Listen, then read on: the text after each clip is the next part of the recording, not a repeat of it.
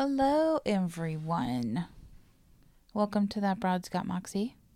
This is Cassie by myself in the podcast dome. Kiana was not joking when she said this was weird. In a room, talking to no one in particular. So, how's everyone doing? Quarantining? Staying at home if you can, hopefully. If you're an essential worker, if you work at a grocery store, if you're a nurse, if you're a teacher trying to do anything online, like everybody, good job. Like everyone deserves a round of applause just for living through this and doing our best to make it through the day. Because as a fucking unemployed person right now, I realize that it's very important to stay home and stay healthy. And thank you guys for doing the same. Or like I said, if you're out there fighting the good fight, thank you. We will all make it through this. So, you know what? Here's a little story, a little tale of awesome ladies for you for this week. And yeah, we'll just keep doing this and we'll make it through. Okay, here we go. So, I'm just going to jump right in. It is, it's almost May, which is bananas. And baseball season has started. Well, it would have started. And, yeah, so we'll just go ahead and jump in here. When the United States entered World War II, everything was a bummer. Obviously, the world had completely turned upside down and life changed very quickly for the women who remained at home when their husbands and fiancés and fathers and brothers went off to war. All us ladies were stuck here going, okay, what do we do now? Women took on the role of single parent and main provider. These badass ladies took on jobs that men left empty. So everyone's working hard, being patriotic, and desperately missing the all-American pastime, baseball. Due to the lack of men and gasoline rationing that was limiting travel, many people believed that Major League Baseball would cease. Luckily, a guy named Philip Wrigley, a chewing gum manufacturer and owner of the Chicago Cubs, yes, like Wrigley's Chewing Gum, and also Wrigley Field in Chicago, had this crazy idea to let girls play baseball. And thus, the All-American Girls Professional Baseball League was born. The women's initial tryouts were held at Wrigley Field in Chicago. They were scouted from amateur softball games from across the country, and over 200 women were invited to try out, and about 60 were selected for the league's roster. And there were originally 4 teams, and there were 64 girls spread out among those 4 teams. Like the men's teams, the girls' league was also informally, quote unquote, informally segregated. So no African Americans were recruited or hired, which is some serious bullshit. Because I'm telling you, as a fan of baseball and softball, come on. But it's 1940s. Like, what do we expect, really? Women were selected for their skilled ability to play, but the player also needed to fit with what was seen by marketers as a, quote, wholesome feminine ideal, aka they had to be pretty, they had to be well-read, and polite. And then the first game was played on May 30th, 1943. Again, can I just reiterate real quick how awkward it is to be sitting in here by myself? The cats are just on the other side of the door. Like, what are you doing in there just chatting by yourself? Like, I don't even talk on the phone like by myself because I always have it on speakerphone. So it always sounds like there's two voices in here. Not today, just me feeling like a weirdo. Okay, anyway. In the first season, the league played a game that was a hybrid of baseball and softball. The ball was regulation size softball, which is, at the time, I think it was like 11 or 12 inches around. That seems like a really big ball. Like, I played softball, and I don't think it's that big anymore. Anyway, the pitcher's mound was only 40 feet away from home base instead of, like, I don't know, the 60 feet, 6 inches that a baseball mound is. And the bases were a lot closer together by, like, 25 feet. But over the course of its 9-year history, the women proved that they could play ball just like the men. And so they slowly but surely, like, moved everything back and essentially, quote, made it harder and changed everything to almost exact, like, standard baseball regulations. The baseball players were paid pretty well, all things considered, considering there were a ton of women doing other really shitty jobs and getting paid poorly for them. Their salaries ranged from $45 to $85, which in, like, now money is $665 to $1,256 a week. And that was during their first, like, year or 2 years of playing. And that went up to about $125, which is $1,523 in today money. And again, like, that was per week, but that was later after they had already proven themselves. I feel like I'm talking really fast. Am I talking really fast? There's no one here to conversate with. And so I'm just, like, flying through my information. It's wild. Okay. So now uniforms. So the girls' uniforms were modeled after, like, figure skating and field hockey and tennis outfits of the time. It consisted of a belted, short-sleeved tunic dress with a slight flare of the skirt, which sounds really cute. Also, I've seen them. They are so cute. They included satin shorts for, obviously don't want to see your knickers, knee-high socks, and a baseball cap. Rules stated that the skirts were to be worn no more than 6 inches above the knee, because that would be scandalous, obviously. But the regulation was often ignored so that the players could run, bat, and field balls.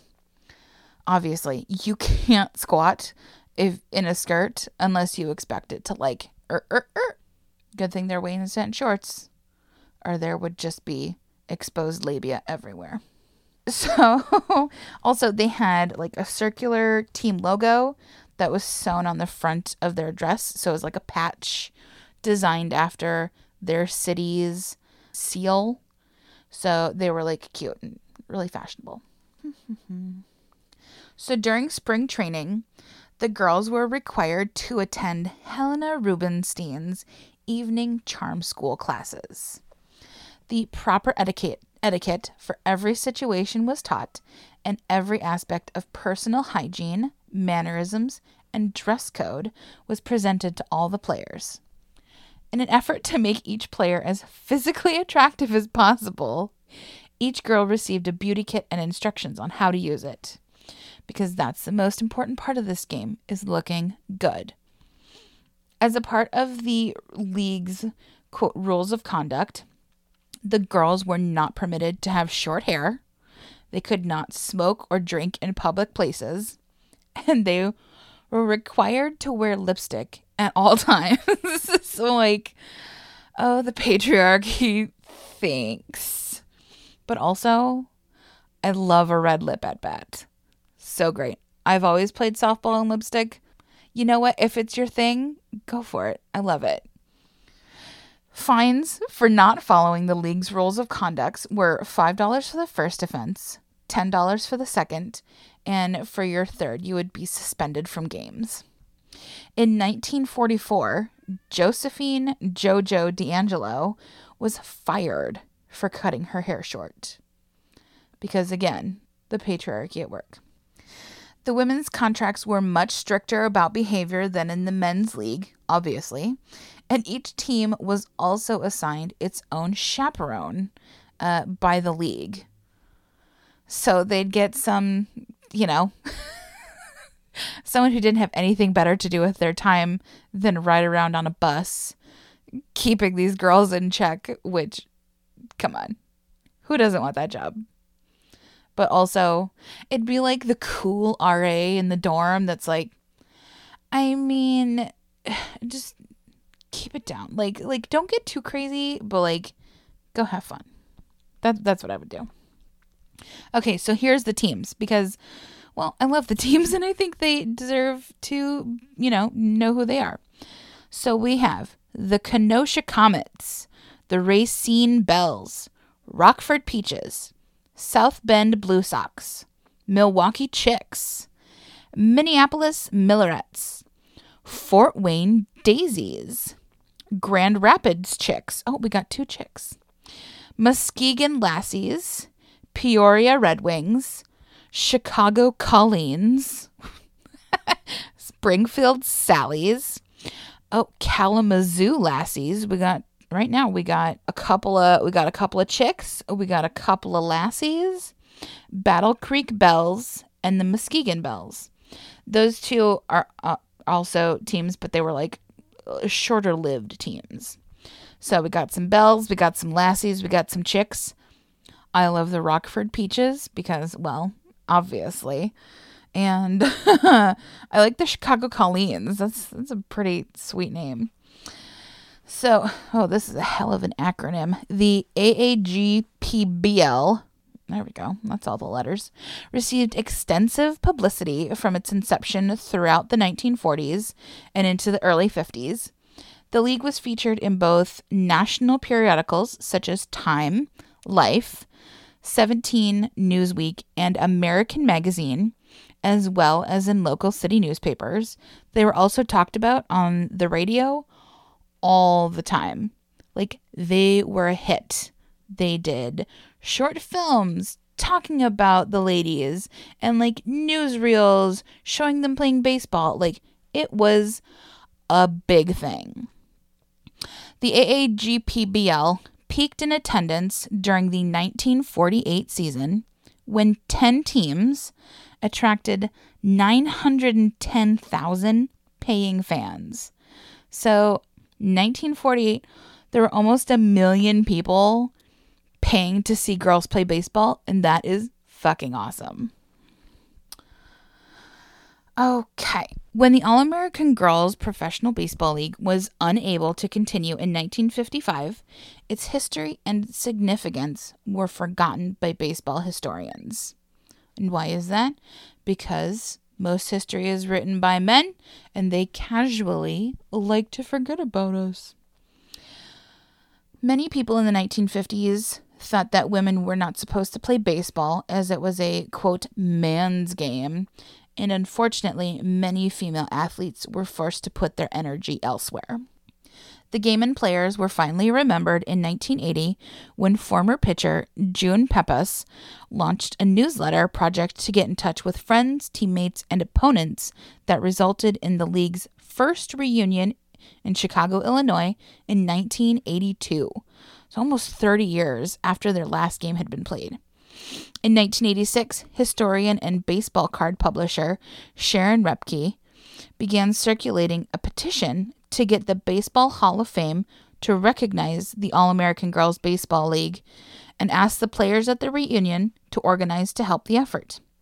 A meeting was held at the South Bend home of Fran Jansen, and the Players Association was born.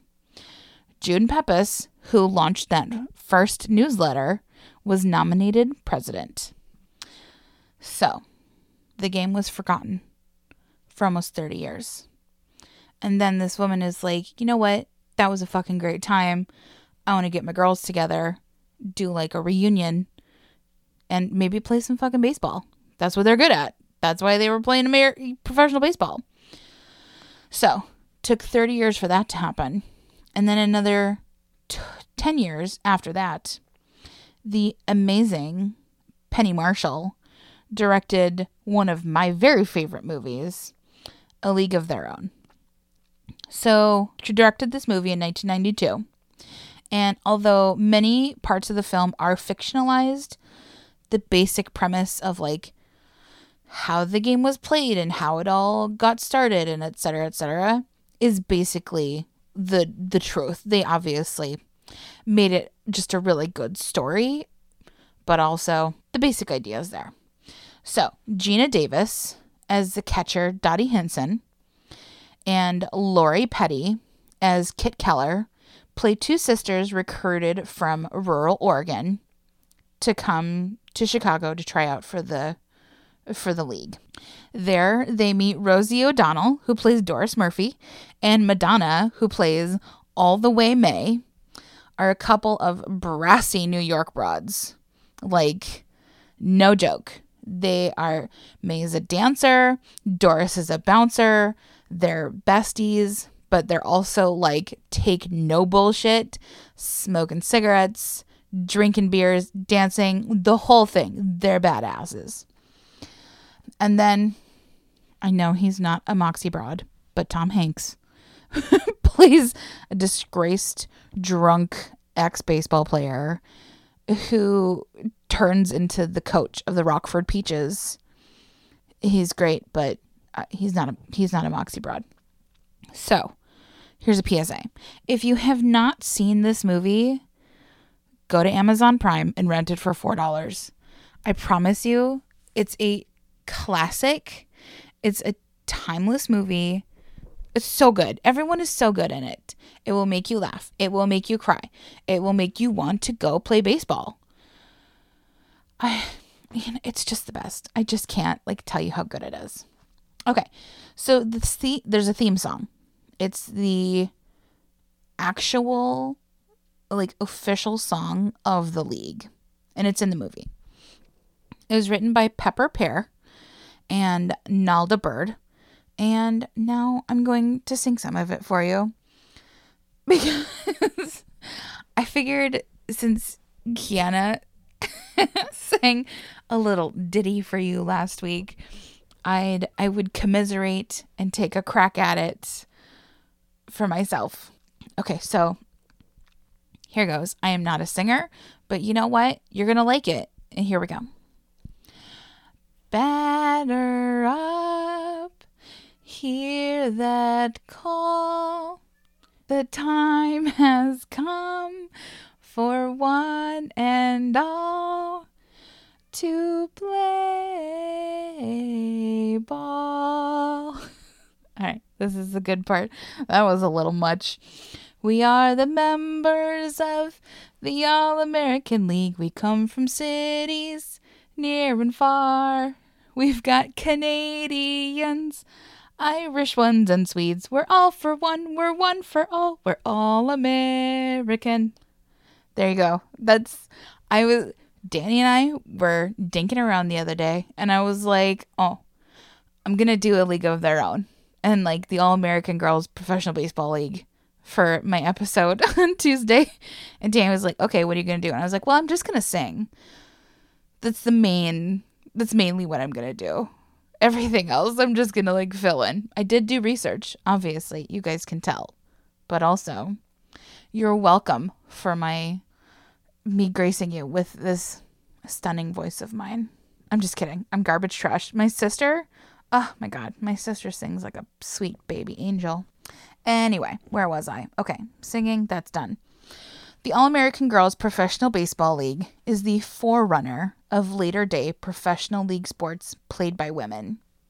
And although the, AAGPBL was the first recorded professional women's baseball league, women have played baseball since the 19th century.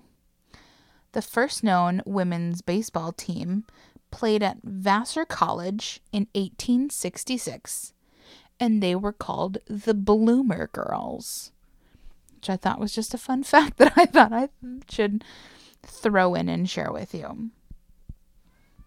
So that's it, ladies and gentlemen. That's what we got. I hope I hope this is more than 5 minutes. by the time Danny's done editing it. So yeah, that's all we've got. Please rate, review, and subscribe. We love that. We're trying to make it through this and do the best we can with just recording ourselves by ourselves. Please check us out on our social medias. You can find us on Facebook and Instagram at That Broad's Got Moxie, and on Twitter at Broad's Got Moxie. And you can also email us if you need a laugh, if you have some questions, if you have some suggestions. Go ahead and email us. We are at thatbroadsgotmoxie@gmail.com. We would love to hear from you. So, yeah, take care of yourself. Take care of your family around you, your friends, but also stay home, stay healthy. We just need to get past this. It might be a while yet, but keep listening. We're going to keep putting out real top-notch material for you. I'll try not to sing anymore in my future episodes. So yeah, take care, everyone. Bye. Music by Sage Krenning. Cover art by Vinny Navarrete. Produced and edited by Danielle Barsanti. Side effects of listening to this podcast may include excessive moxie, zero tolerance for the patriarchy, sass mouth, excessive sweating, tipsy tittering, desire to stick it to the metaphorical man, fear of cats, empowering women, clammy hands and feet, the inability to do math, lack of patience for the bullshit, thirst for knowledge, questioning the system, cravings for bougie chicken, vodka, and justice, and in some cases can cause death on hills.